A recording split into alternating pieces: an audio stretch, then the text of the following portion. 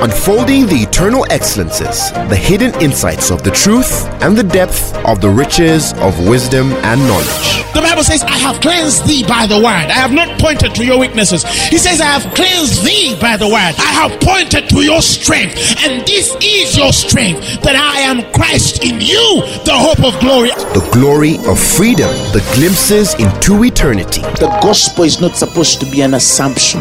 It's not supposed to be just a mere presupposition. Truth is older than language, but the word of God is way deeper than any human language. And now, Apostle Grace with the Word.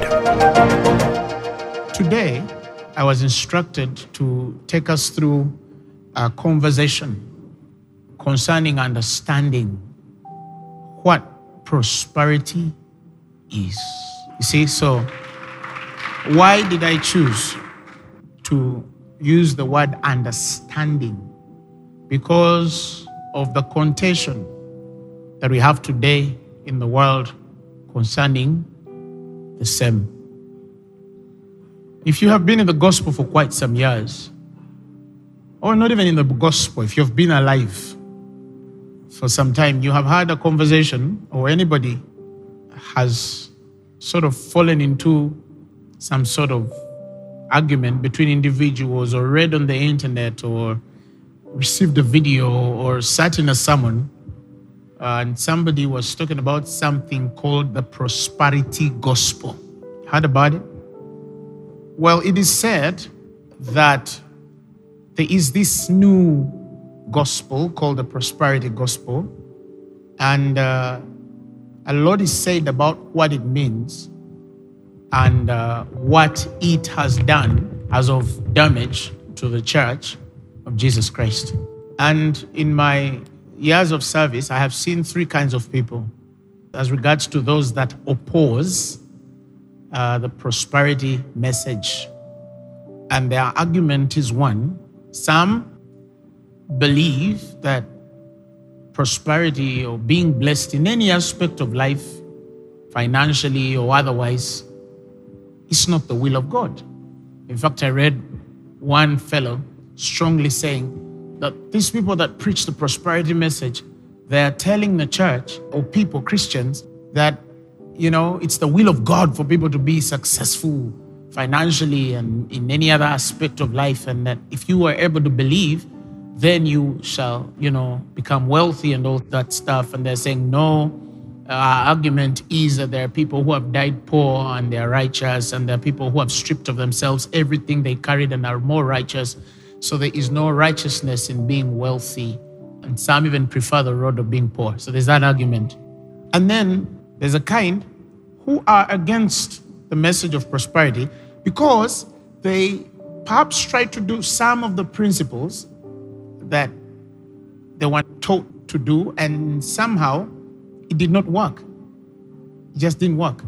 Either maybe they missed an instruction, or they didn't understand how to persevere. Whatever it is, for some reason they tried everything and it didn't work, and they disqualified it. It's like people who don't believe in divine healing because maybe they prayed. I found one time this wonderful fellow. He was a theologian, and he had served God for so many years, and then he got this bad disease and got clots and many other ailments on his body. So we meet in a meeting somewhere. Somebody was showing us somebody's property. And then this guy's legs are swollen, and, he's had all these manner of sicknesses. And so this friend of mine says, hey, this guy can actually pray for you and you get healed. Do you know what this guy said? Oh no, I don't need healing. I don't believe firstly that God heals. I don't believe God heals. The guy said it openly. This man said he does not believe that God heals. I prayed for so many years about this, and I settled it in my heart. I don't believe God heals. But he believes in Jesus, and he's a theologian, and he has the argument that, healing is for that old preaching. It's an old thing. It happened in the days of Jesus, and after that, we are supposed to sort of give our way to science to help as much as it can, and when science can't fix it, therefore we die. The problem with that man is, I think he got to the conclusion early that because it could not work or did not work with him, therefore it cannot work or it doesn't exist. He changed the doctrine of the Bible because it did not work in his personal life.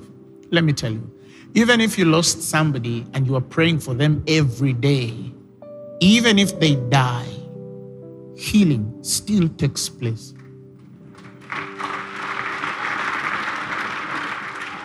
As a generation, we have not taught on how not to give up on God. We have a generation that cannot stick through. And someone tells you, oh, I was in church for 10 years or 5 years and nothing changed in my life and I left it. We have a generation that doesn't know how to believe God.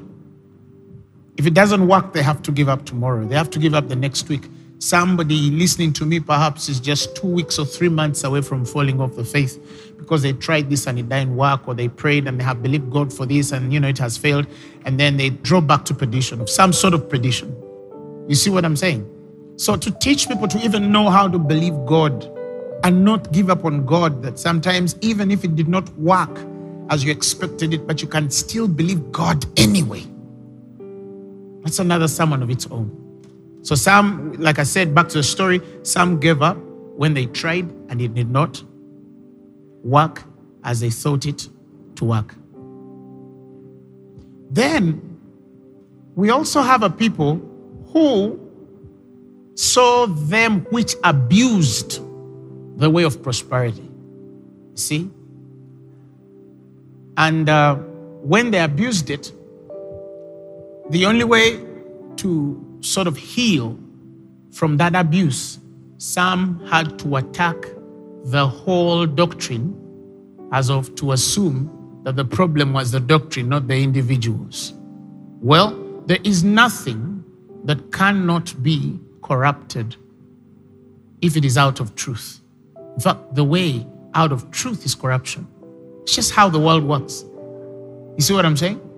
That very microwave that you use to cook food, you can roast a baby in it. You understand? So if a mad person puts that baby in the microwave, sorry, I'm using a very, if somebody puts a baby in that microwave and they're burnt to toast, it doesn't mean that the microwave has a problem. You follow what I'm saying? But some people say, no, take microwaves out. They can cook kids.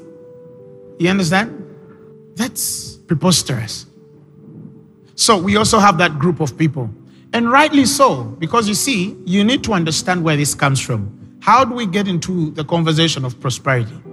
If you're a reader of church history, from the onset, the ascension of Jesus Christ and then the disciples, you realize that their interpretation and understanding of anything called prosperity or wealth, as Jesus had left, was entirely leaned on principles.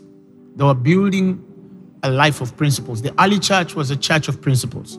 And then later, as life evolves, 390 something AD, we see the coming of Constantine, the emperor, who then brings a marriage between the church and the state.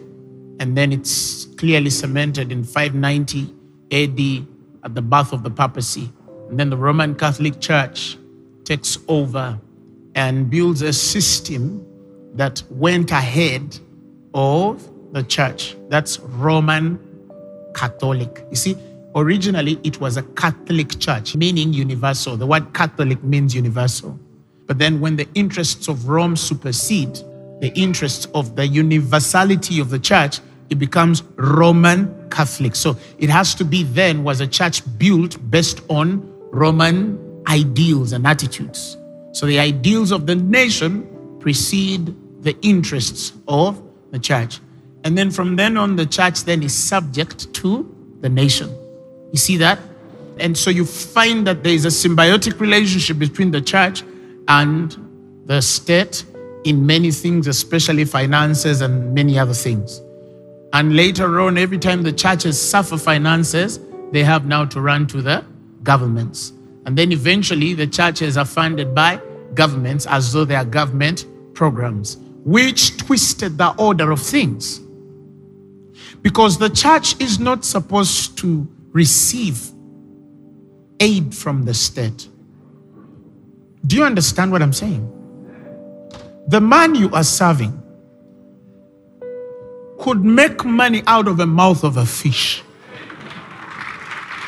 He told his disciples that when you went out, when I sent you without a bag, without a purse, without a scrip, and shoes. Did you lack anything? And the disciples said, we did not lack anything. There is a way in the kingdom to build wealth. Do you understand what I'm saying? But because religion started to creep in unawares, many people did not know how. And so there was a marriage there. And then even some states or nations or empires then started to have transactional relationships with the church. So the birth of the Anglican movements and the rest of them that come through, eventually wherever the church was struggling, then the states have to come through. So until a time, I think it should have been late 50s, a little conversation started 70s, 60s, and really became apparent in the 70s, especially in places like the United States, where there was a mind of some of these leaders as they started to discover that the order was not right. They started to struggle to disconnect the church from the support of the state or the nation. And they tried by literally liberating the minds of believers to tell them, we can actually do this. We can build. We can, God has blessed us. He has done this and that and that and that. And it was a good thing. I tell people, be very careful when you criticize everything, because you might not know where it comes from. And some of you are not readers of history. You only know what happened last week and perhaps some opinion on YouTube. Many of you don't even take time to search where this came from. Those men in the United States earlier years were well-meaning when they were trying to liberate the church from the state. And indeed, as they started to liberate the church through good teaching, the church in the United States of America became wealthy, became a blessing, but also it became the curse, because there were spaces in which people were not established in the understanding of the responsibility that comes with blessing. You understand what I'm saying?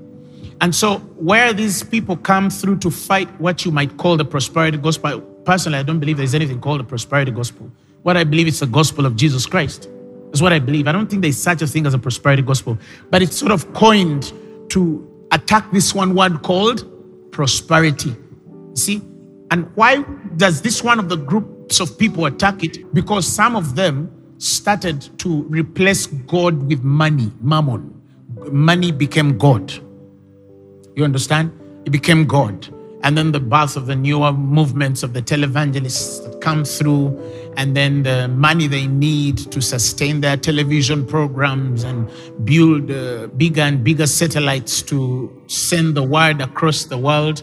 And then because they're desperate and the certain principles that are not taught, eventually the manipulation started to come in, And so we had experiences, people who say, if you want a miracle, you got to sow $1,000. God tells me there's 1,000 people. Let me explain this. This is the age of grace. You agree? It's the age. It's an age. Grace is an age. It's not even a doctrine. It's an age. You see? Death and resurrection of Jesus Christ. Receive him as the personal Lord and Savior. This is an age of grace. In the age of grace, we understand that our giving, you see, is entirely a prompting of the Holy Spirit. You see that? If the Holy Spirit has told you, give this, so God will do this for you, that's the Holy Spirit speaking. You see? If a man of God comes and tells you, do this so that God will heal you, then there's something wrong in this order. Why? Because it begins with the Spirit at work in you, not the Spirit at work without you. You get my problem? Paul teaches in Corinthians that every man according as he has purposed in his heart, the Bible says, let him give, not grudgingly or of necessity, for the Lord loves a cheerful giver. What does that mean? It means that it's very important to God to make sure that your heart is in the giving. It's inspired by the Spirit. You follow what I'm saying? So these guys would say, oh, this, God tells me that if you get this $1,000 seed and you send it on the lines right down there, God is going to send a miracle right now for you. And then people send money and then they wait for the healing, and the healing doesn't take place because there is no place in Scripture where healing is bought.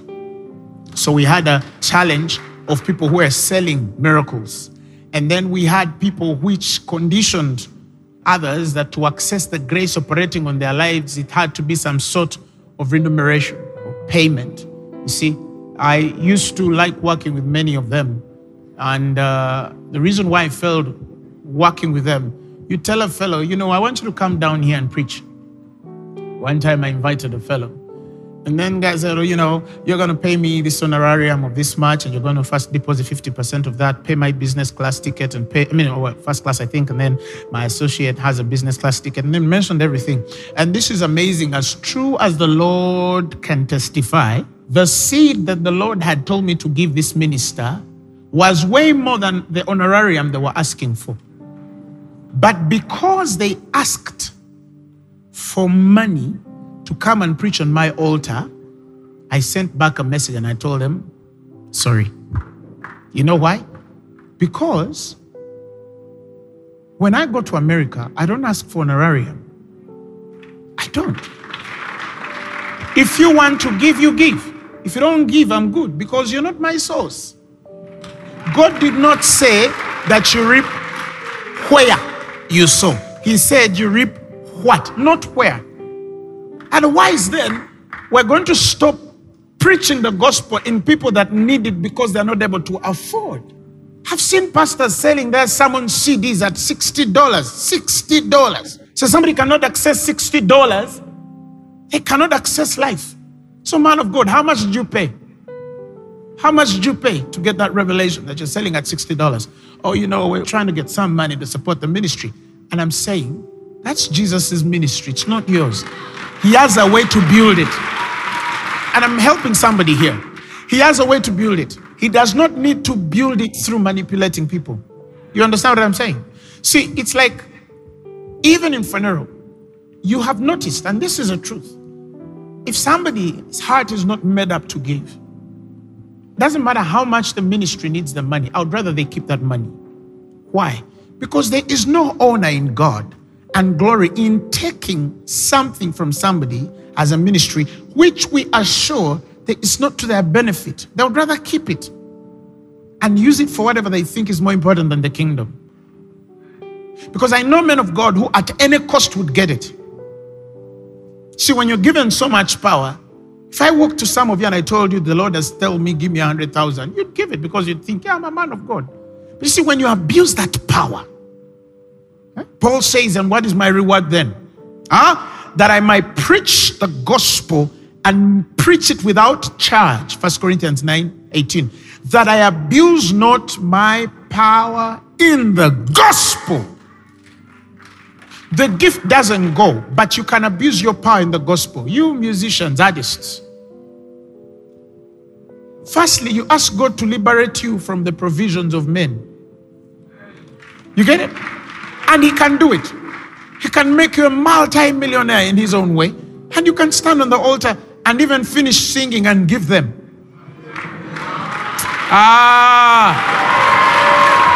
And then I hear this guy who says, oh, if you don't give me money, I'm not going to sing. You understand? You see what I'm saying? We get it wrong. We get it wrong. You're taking us back to the challenges we're finding with the prosperity gospel, because it puts a charge. Some people call it prosperity gospel. It puts a charge on the gift that was freely given to you by God. That's not the way of the Spirit. Somebody shout hallelujah. So back to what I was trying to tell us. So some started to manipulate people. Somebody comes and tells somebody, the Lord has told me, give me your house, and then this will happen. Give your Lamborghini, and then this will happen. And then they gave the Lamborghinis, and none happened. You see? And then it became because Mammon, God had come through. And it's almost as though now, unfortunately, when you switch on many international preachers, now it's almost as though everything has to end in some sort of the Spirit of God telling them that 78 people right now that are watching, they have $70, each one of you. And God tells me, and then it's like, send that money right now. Do not turn to anybody. Don't listen to anybody. Just turn and then you see what I'm saying? So it has been abused, and I agree. But because it has been abused, it does not take away the fact that prosperity is godly. Now, some of you have a problem with everybody who preaches it because some have preached it wrong or misrepresented it, but then take away the responsibility. Genesis 39. When you read the story, this man Joseph was loved and favored by his father above his brethren, and the scriptures tell us that his father makes him a coat of what? Many colors. You remember the story? And then he is favored, loved by his father, and because of that, anger, hatred, envy, and jealousy comes upon the brothers, because that's what favor does. See, when we pray favor over you, indirectly, we invite enemies. Have you heard what I just said? Because it is not possible to be favored by God and not be hated by somebody somewhere out there. And how do you know the difference between favor and rejection? If you are denied by somebody greater than you, then you're rejected. If you're denied by somebody you're greater than, then you're favored. Did you get it? If you are hated by somebody greater than you, then you're rejected. Because greatness is supposed to invite you. But if you are opposed and fought by somebody you're greater than, and that's favor. So whenever you have a challenge with somebody, you're fighting, you're doing what? First, assess. On this scale, where are they with me? Am I the greater one? Then I should know. That's envy. That's jealousy. Am I the lesser one? Maybe it's just rejection. Maybe. Usually maybe. You get the difference. So with favor comes great envy. Because what God has elevated on your life, hell has recorded. You must accept it. You must grow some thick skin early and expect that not everybody will be happy at your success. And that is why there should be wisdom in how you deal with greatness, in how you deal with the seed God has planted in you to favor you. You must be wise. One of the things, the couple, but I'm going to give you one thing that is very important. When you have a God dream, be very careful who you speak it with, who you confide in. Some dreams are aborted so early or frustrate the journey that should have been easier because we don't apply wisdom in who to talk to. Learn to keep certain things until they go through the incubation period and break out. Not many people should be in the circle of conversation while you're constructing. Not many people should carry the confidence of the conversations that incubate you. Be very careful. Some of you, you're so quick. Somebody calls you and they give you an offer and immediately, oh, can you believe this guy called me and he told me he's going to give me these things? Not even yet there. And then you ask yourself why everything you have shared has died. Because you don't understand how the spirit world works. Let me tell you, witchcraft is not just going to a witch doctor to do sorcery.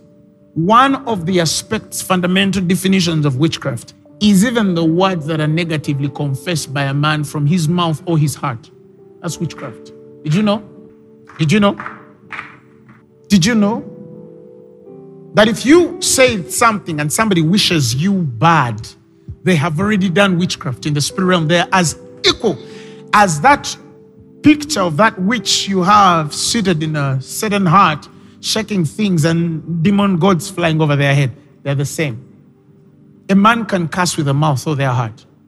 You see what I'm saying? So be careful. Don't rush to say everything. Some of you, the opportunity comes now before you even sign the contract. You're telling everything to everybody. No, you can tell those. Maybe you're telling your spiritual authority. Maybe. Because that one, their responsibility is for your good. But some of you, you're so quick. And then you have a list of everything that has failed. You ask yourself, but I shared with so and so.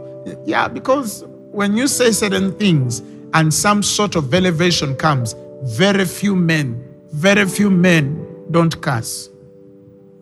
Even these tongue-speaking, spirit-filled, demon-chasing, fire-spitting believers, If you check their hearts, oh, somebody said they're getting me a new car. Hallelujah. Hallelujah. Hallelujah. And then they go home and they're like, that's witchcraft. You're a witch, you just don't know. So usually some things hold them down until the Benz comes. And then you bring the man around it and he hangs himself. I'll never forget a day. It was a very fellow minister friend I was very close to. And then one of those days, I remember I went to the US to preach the gospel. I had quite some money on my savings. And you know what? I didn't go to collect. I went to give and give and give and give and give. And then I went around preaching. I think I preached in about 5 states. And then as I finished, they gave me a few seeds and stuff. And towards the last day, there's this individual, the Lord tells me, everything you have gotten here, give it to this person.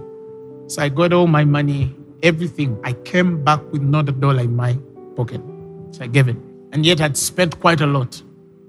And so I reached here, and guess what? God had spoken to certain people, and they had bought me a very nice car. It was a Benz. Oh my God. Now, again, you don't reap where you sow, but you reap what you sow. So I got this brand new, nice little Benz. It was a beautifully class. That day it was the Benz. So I went around it, I celebrated, I didn't ask for it, it came. And so I get this wonderful friend minister. I said, come and see what the Lord did for me. So I bring this guy to this car, and the guy looks around it like this.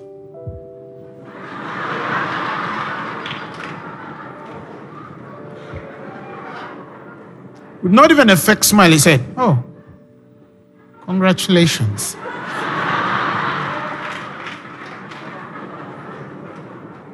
But at least the baby was there. Now imagine if I told them somebody promised me a car. Ha, ha, ha, ha. Witchcraft, mashaka, tilagodi, anathema, curse. Of course, the scriptures say, a causeless curse shall not alight. Okay? Don't worry because somebody has cursed you or whatever. No. It's like a wandering bird or a swallow flying. But you see, many of you must understand what that means. Causeless curse. All right? You don't deserve it. So you don't deserve, you're just testifying to this person. Yes. But God says you can actually cause certain things because you don't know how to speak through wisdom. Do you think that the only way Joseph would get to Egypt was through slavery? Or you think that if they had not sold him to the Ishmaelites, he would not get there? That's you misunderstanding the ways of God. God didn't need to take a man through slavery to what? And I think this man, if he had used another way, there was still a way God would take Joseph to Egypt without what? Without that persecution. Oh, but I love the guy. I give him a coat of many colors. Everybody can see. You're causing sibling rivalry between your children because you are showing openly that you prefer one among the 5. What are you living with this for? You killed a kid. And some have been killed. Cain killed Abel. See? So, back to the story. The brothers sell him to Ishmaelites. And then one captain of Pharaoh, an Egyptian man, Potiphar, buys him off the Ishmaelites, takes him in his house. Verses 2, Genesis 39. And the Lord was with Joseph. And he was, read it, he was a prosperous man. And he was in the house of his master, the Egyptian. The Lord was with, and he was a. What about those people who tell us, oh no, prosperity is evil, it's demonic? No, God was with the man.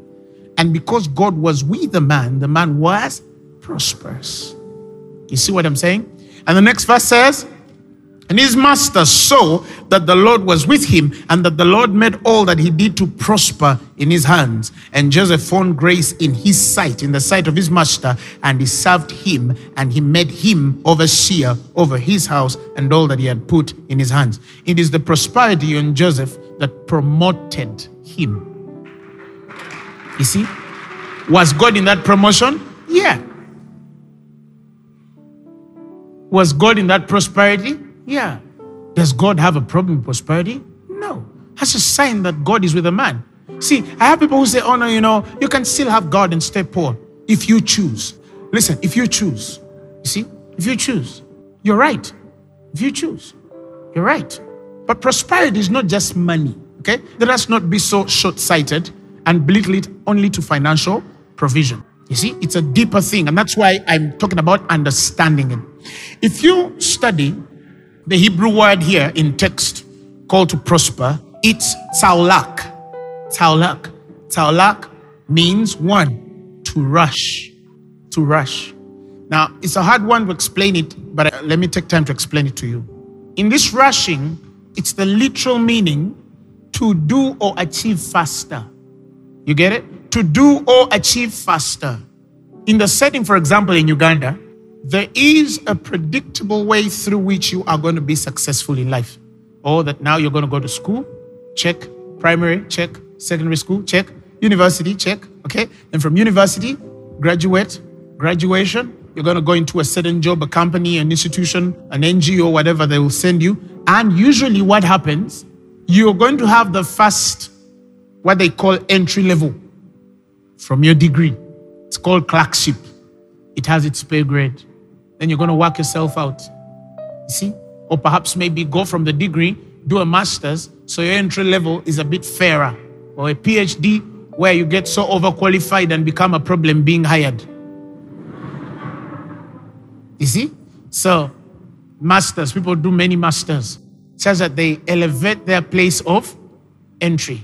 So, when you are 20, you're probably going to graduate earlier like us. I think I graduated about 22, around there.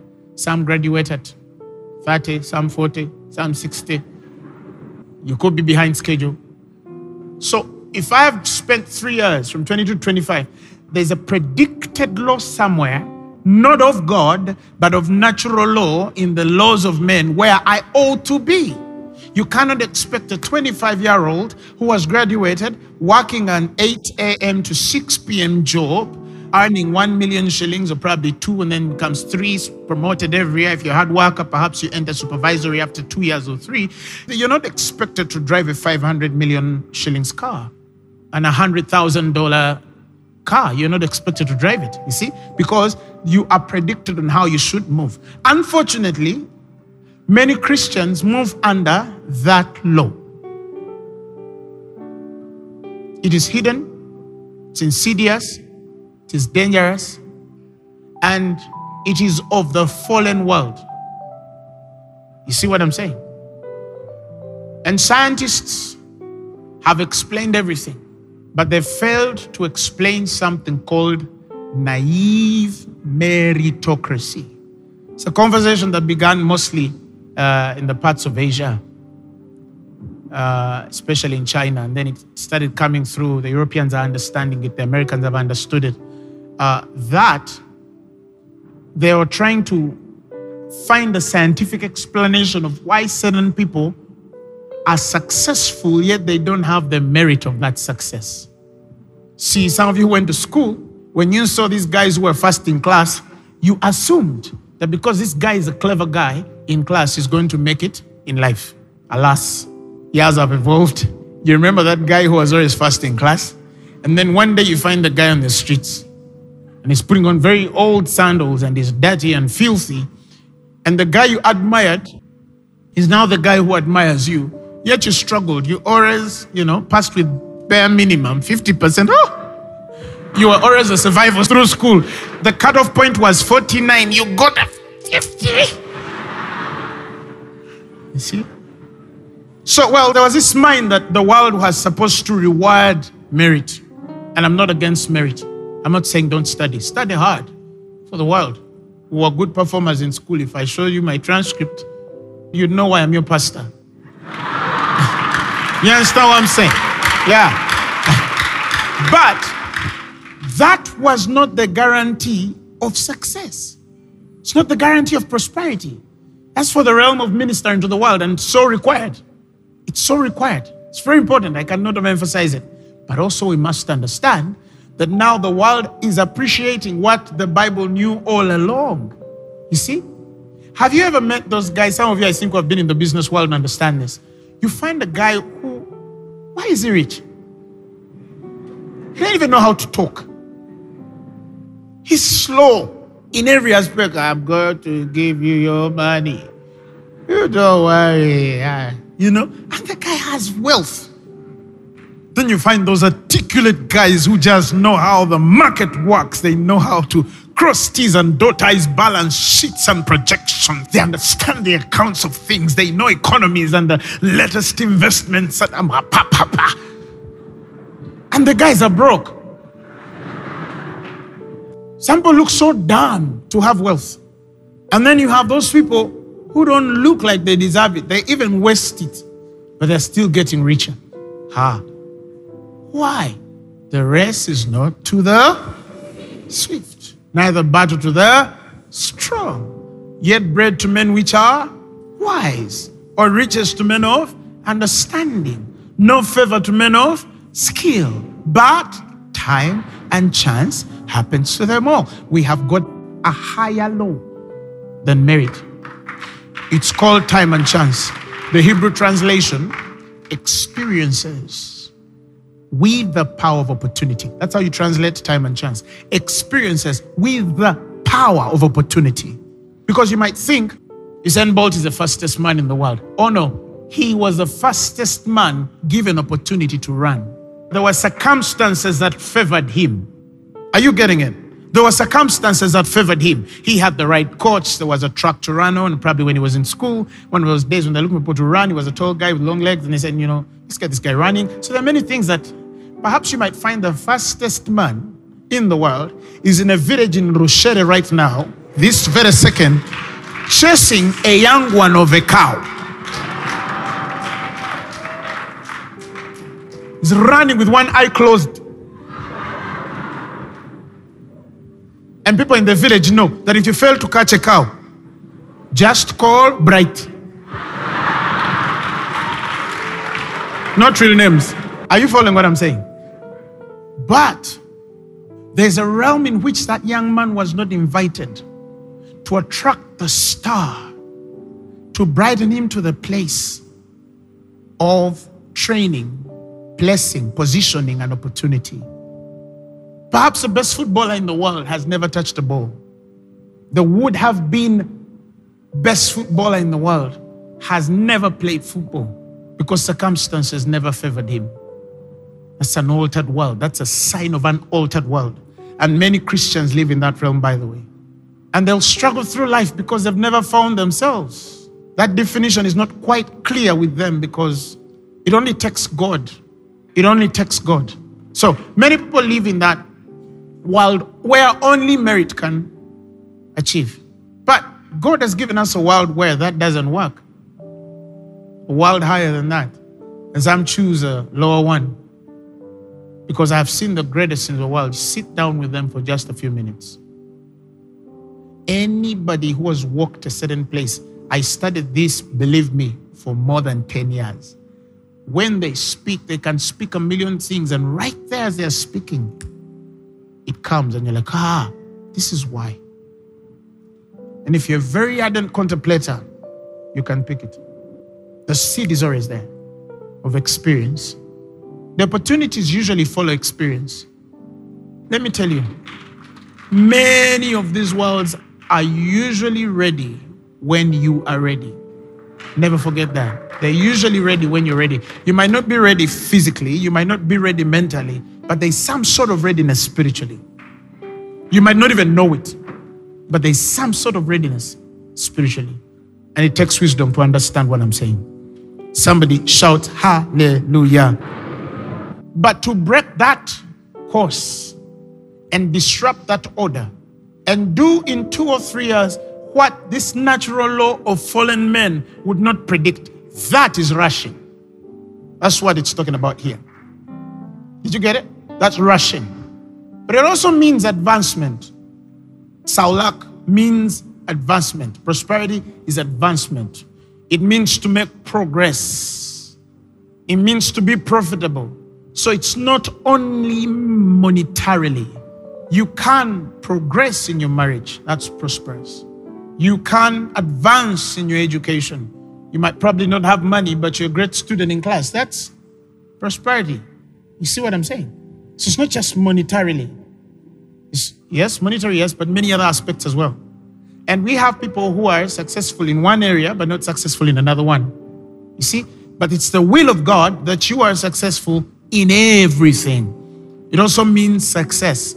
Why I prefer the Hebrew is because when you go to the Greek in 3 John chapter 1 verses 2, beloved, I wish above all things that you may prosper and be in health even as your soul prospers. When you read the Greek word there, prosper, is euodu, but it only means successful. So it's right, it agrees with the Hebrew, but it only has one aspect of success. And some successes might not necessarily be advancement. You see? So it's not wrong, it's just not as complete as the sacred language of Hebrew. You see? So when you go back to the Hebrew, it speaks of advancement. That the Lord was with Joseph and he advanced. The Lord was with Joseph and he progressed. The Lord was with Joseph and he profited. Profited. It's the power of profit. It's the power to advance. Because God is not a static God. Nothing he has created was meant to be static. Even the earth that you're seated in, you feel you're seated still on one chair. But believe me, it's moving. The earth is moving. Nothing is static. Even his power, the Bible says it's dynamic in nature. Read it. James 5:16. That the earnest, heartfelt, continued prayer of a righteous man makes tremendous power available, dynamic in its working. The way of God is supposed to be dynamic. You are not meant to just stay there. Even your body cannot allow. You go to sleep tomorrow morning and your beard is grown. Because nothing was meant to be static. Your nails have grown. Nothing was meant to be static. Your skin is growing. Nothing was meant to be static. It's just the world we live in. Things are supposed to evolve. Seasons are changing. Days are changing. Summer, heat, winter, cold. Everything is changing. Time is evolving. The world was never meant to be static. How can you be stuck in a moving world? You understand what I'm saying?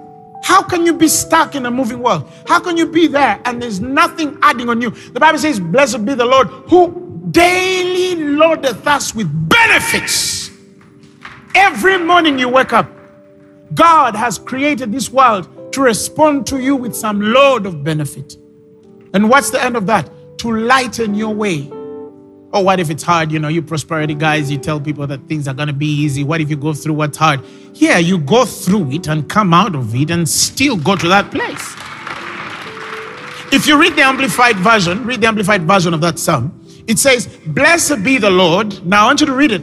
Who bears our burdens and carries us day by day, even the God who is our salvation. And it says, Selah, pause, calmly think of that. Because you might read that portion of scripture and just skip it and go to the next. But God has said, pause, Selah, calmly think about this thing. Don't rush, first contemplate. This is the contemplation.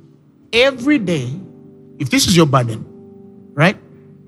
Blessed be the God who bears, he bears your burden. So that means you are light. And then after bearing your burden, he carries you. Did you get it? There's a difference between you have a burden and then he carries you with your burden. You're seated, but your neck is what? Yeah, squashing. No, he carries your burden and then he carries you every day. See, I wish you understand what that experience means. If many people understood it, they would live a very, very, very, very effortless life. But like one man sang, oh, what peace we often forfeit. Oh, what needless pain we bear. So this man is saying, some people bear pain they are not supposed to bear. They carry trouble they're not supposed to carry. They carry contentions they're not supposed to carry. They carry weights and challenges and sicknesses, and you're carrying things you're not supposed to carry. Have you realized in Isaiah, he uses the language, he himself what? Bore. He carried our sicknesses. He took it away from you so he would carry that. Are you following what I'm saying? It's very possible to live an effortless life. Yes. It's very possible for life to be so kind to you. That where terror is, you're not. Where violence is, you're not. Where hatred is, you're not. It's possible. Every morning he intends it to be like that. But you choose an inferior life. Because of some doctrine somebody told you and they cannot justify it through scripture. This is a word. He carries you. The KJV then says, he loadeth us. That's how he loads you, by lightening you up.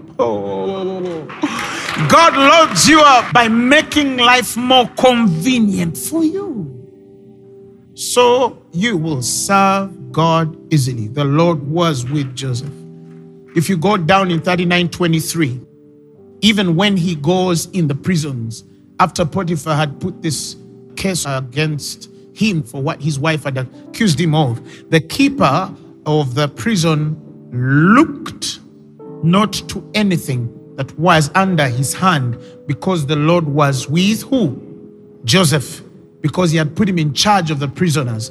And that which he, Joseph, did, the Lord made it to prosper. God made it to prosper, to advance, to progress, to profit.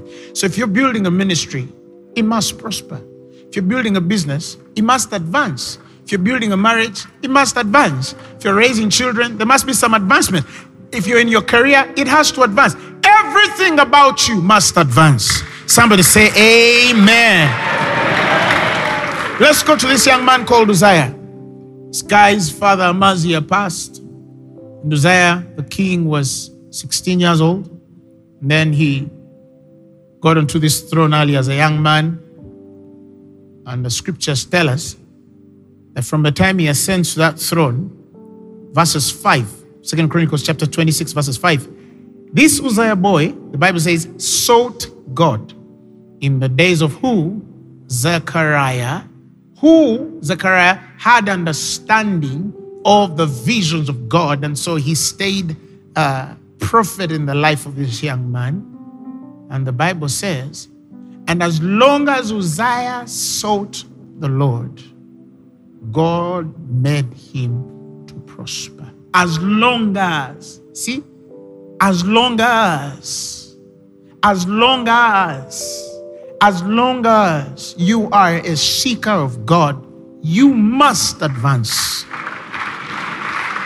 You must advance.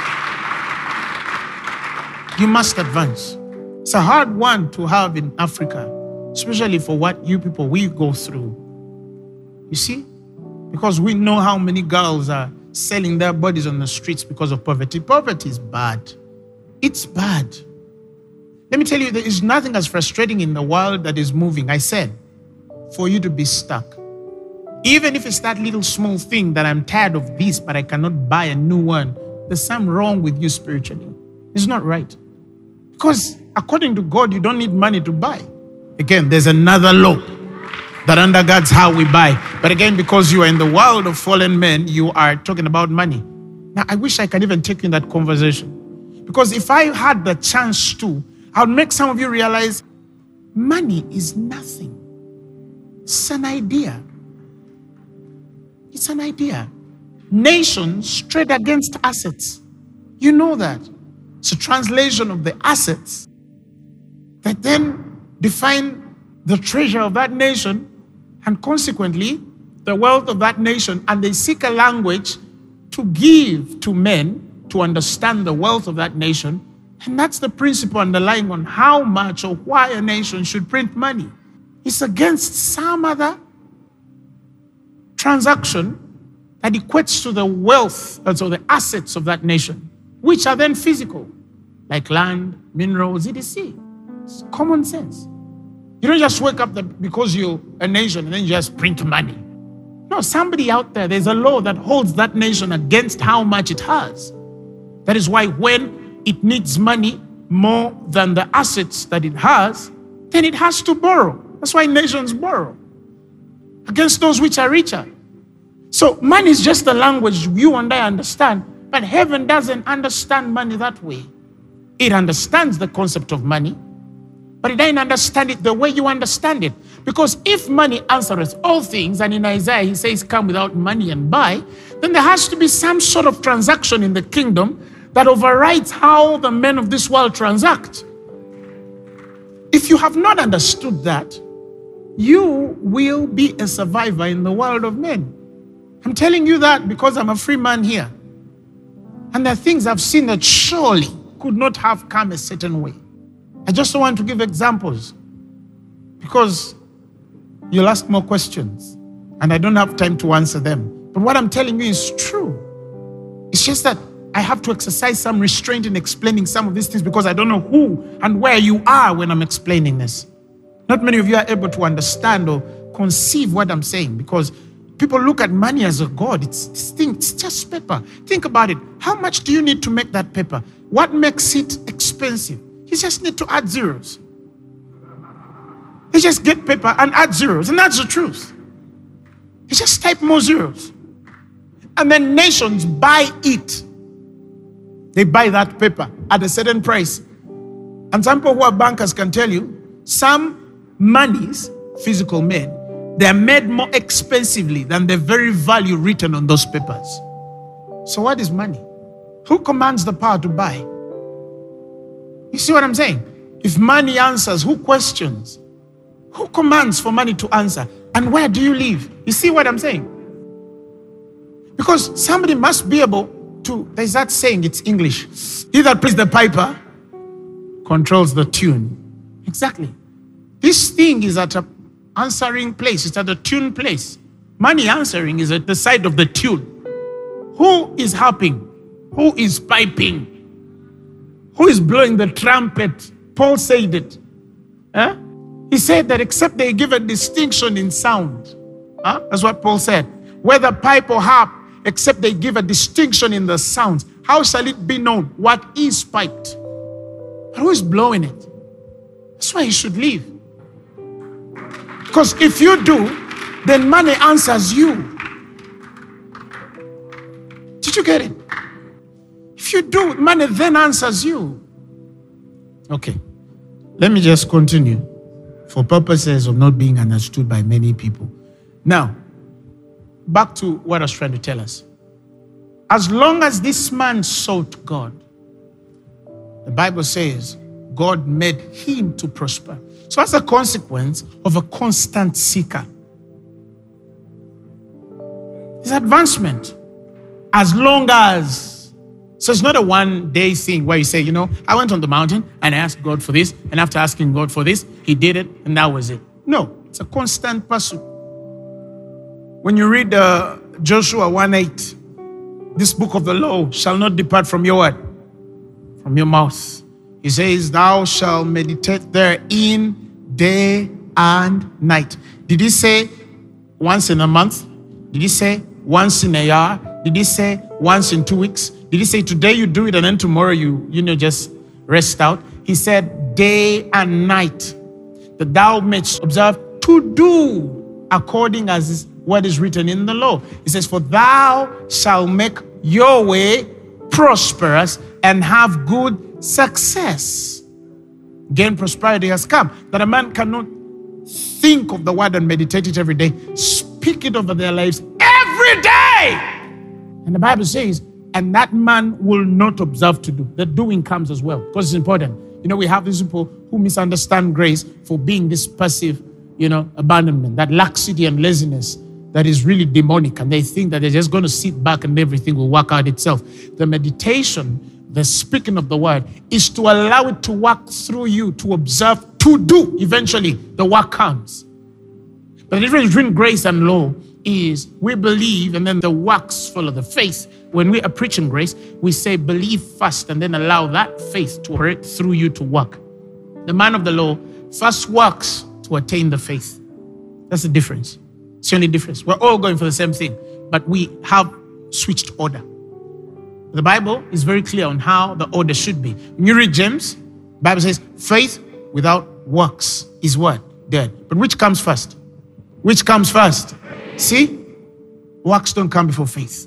Now, when I read things such as long as, when I read things such as Joseph earned a place with Potiphar enough for Potiphar to see this boy and require to put him above all his servants. There must have been some sort of operation, working of God in the life of this young man by the spirit of prosperity that makes his labors exceptional. It's not something we just speak over you and you expect it to happen because it was spoken. You must understand that there's some mechanics. There's something that has to run this engine. And that is why in this definition, I see, if you begin from Uzziah's story, I see that prosperity comes with a resilience of spirit. As long as it comes with a mastery of your soul to align it to certain principles spiritually, a crucifixion or a deadening of your flesh. The flesh must be crucified. The soul must be mastered. The spirit must be resilient. You learn to be a fighter. You become a warrior in your spirit. It's a wonderful conversation, especially for the younger generation. These young folk don't like working. They don't like working. They don't like anything that breaks them. They think that they're just going to sit in an anthill like a queen ant and wait for their colonies to come carrying food around them because they're under grace. You know what happens? They become lazy. See, many young people don't like working. They don't understand that you cannot say that I'm an advancing person without the principles that underlie that advancement. It's a very important thing for you not to forget that. That's what Hosea teaches us. As long as whatever you choose to do, do it with this resilience. Do it with this heart. You see what I'm saying? Give it your best. Put your all in it. Yourself in it. The Greek word is meraki. That whatever you do will carry a blueprint of the spirit of diligence operating on your life as an individual. Because see, that's the realm in which we truly possess things. When you talk about possessing your possessions, it's not, I possess. No, it's yourself in a thing. That when they see it, they can see you in it. Why do you think that when Jesus raised the church, when they were to Antioch, they were called Christian? Why wouldn't Christ be isolated from what was happening with these individuals? Because his self was shed in the work. You understand what I'm saying? You're dealing with a generation of folk who want to start a business and they never stepped there. Even the guy operating a mobile money shop, he leaves somebody in Luganda. And then you're going to do what? He wants to stay home and watch pirated movies. They buy them from some video libraries. You understand what I'm saying? You're waking up at midday. You go to bed at 10 p.m. or 9 p.m. and you wake up at midday. Then you say, I'm the righteousness of God. And you're right. You are the righteousness of God in Christ Jesus. That means you have not understood the responsibility that comes with God's creation in your life. You're following what I'm saying? The spirit of diligence and excellence and commitment has to follow anybody who believes in the prosperity God gives. Joseph was not a success because when the rest of the servants were working, he was speaking in tongues. And that's a common sense I'm trying to bring back in church. Yes, that's a common sense I'm trying to bring back in the church because certain things don't exist in the realm of prayer. They exist in the principles that God has given us to apply ourselves. You find these Christians praying the whole night, rokokoko, rokokoko, money fall, miracle money. You understand what I'm saying? Okay, God can actually do a miracle money. But you read the people in scripture who got miracle money. They were prosperous men. Do you understand what I'm saying? You find these guys who pray so much every time in the overnight, they're at church. And the moment they look broke, get a job, you'll still stay righteous. Yeah, come to church and pray. And after praying, go in the world and fight your way out and define your mark. Find a guy is 22. He's just hanging around the church, even when it's not service day. Yeah, used to have those boys. They come and just sit at the office the whole day while the world is moving on. They just sit there, sitting. They don't know me, I'm working. Do you understand what I'm saying? No. Some of us have to get serious. That's why I'm opposed to churches. I want people to pray every day. You want people to pray every night. When are they going to work? Come on, let's think. Let's think. Let them make you more righteous. Yeah, because a man can stay in a factory, working on bar soap while he's speaking in tongues. Marakoti gazole gade kosata yekereba. I can do all things through Christ which strengthens me. Yes. Teach them a personal life of prayer and send them working while they're making biscuits. They're speaking in tongues while they're in the computer trying to catch up, making reports. I used to come from KCB working an 8 p.m. to 6 or 7 p.m. job, and I was effective. Phaneroo grew to 2,000 members when I was still a banker, and effective at my workplace. I wake up in the morning, sit on the computer, reply my emails, send the reports, build correspondences, but I'm speaking in tongues. And then I come off that building at 6 p.m. or 7, and then I go in a meeting and make a lame man walk.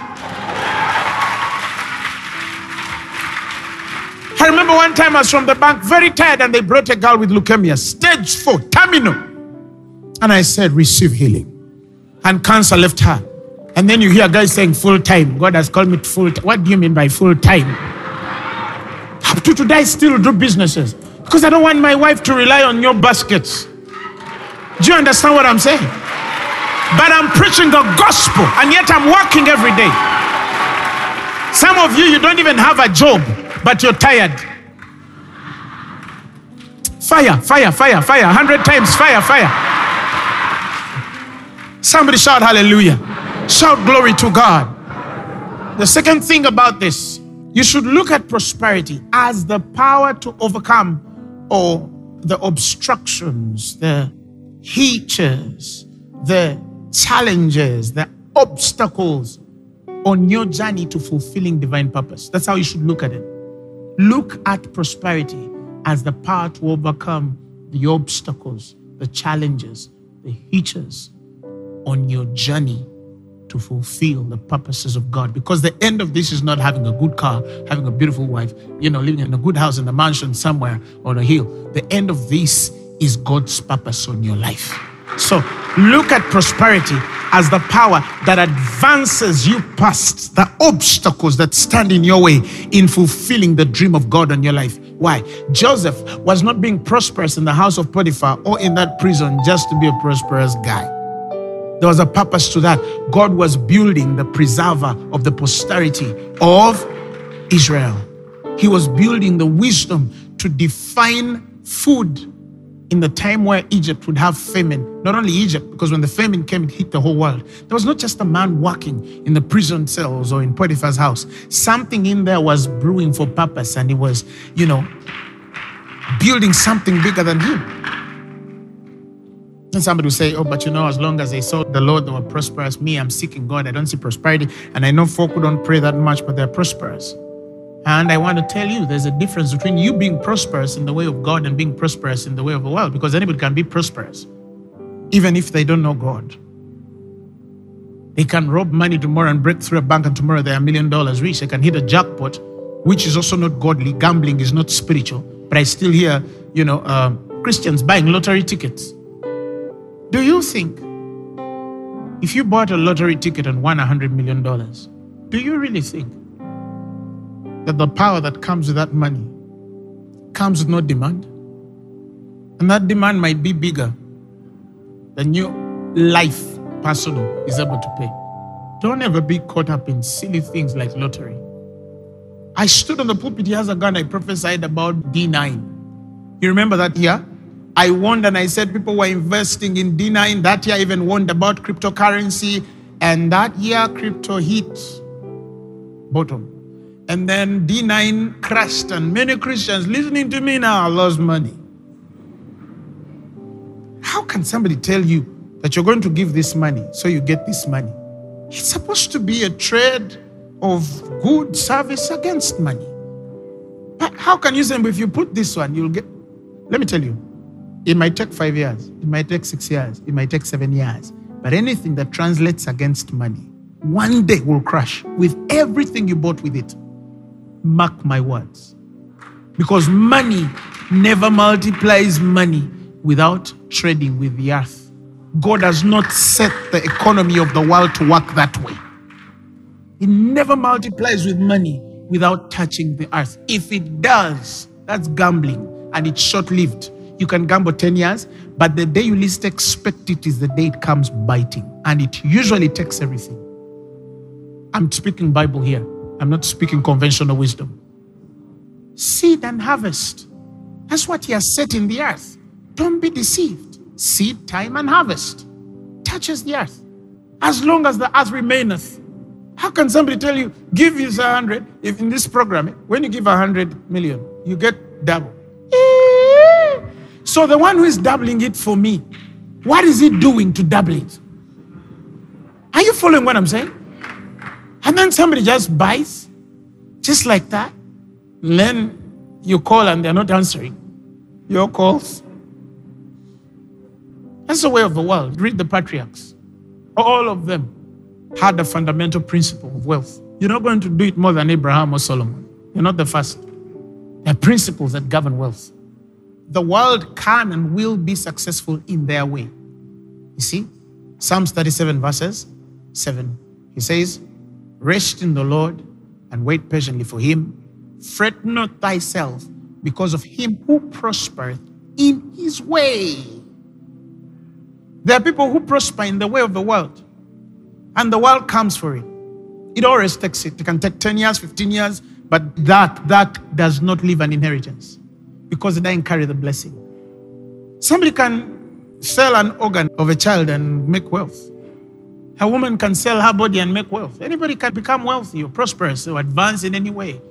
There are kids who are giving their bodies to lecturers to advance in their marks. Do you understand? That's them. You go the God way. Go the God way.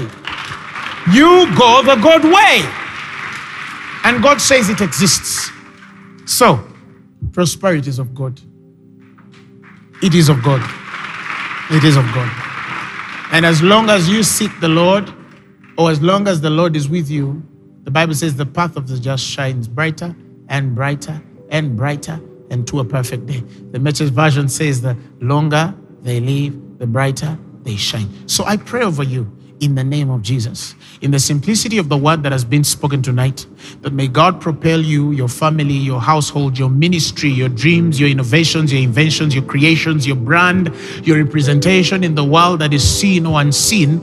May God fulfill that prosperity, advancement, progress that he has promised upon your life and align you to your purpose by frustrating every obstacle that would stand in your way to fulfill the dream that he has toward you. And that the end of this shall not be in the amount of things that you have amassed in life, but in the lives that you have changed and in the fulfillment of the needs of the kingdom of God wherever he will place you. I decree and I declare that you're prosperous in everything you will do this year. Next year, you are going to live more prosperously than you did last year, in wealth, in health, in peace, in wisdom, in career, in ministry, in marriage, in every aspect of your life.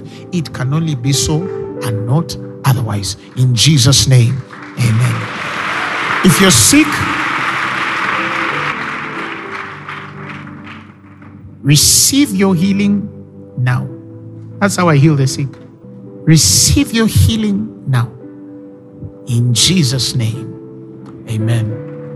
Now, if there's anybody here and you say, today I want to receive Jesus as my personal Lord and Savior. I want to be born again today. Repeat these words after me. Say, Lord Jesus, I thank you because you died for my sins and you were raised for my glory. Tonight, I receive you as my personal Lord and Savior. I'm born again. This sermon has been brought to you by Phaneroo Ministries International. For more information, contact us on telephone number +256 200 999 400 or email us at info@phaneroo.org. You can also find us on the web at www.phaneroo.org. Follow us on our social media platforms on Facebook, Instagram, and Twitter. Subscribe to our YouTube channel at Phaneroo Ministries International. Or better still, feel free to join us every Thursday for our weekly fellowships at the Uma Upper Gardens from 5 p.m. to 9 p.m. and for our Sunday services at 9 a.m. and 11 a.m. at the Uma Multipurpose Hall. Phaneroo, make manifest.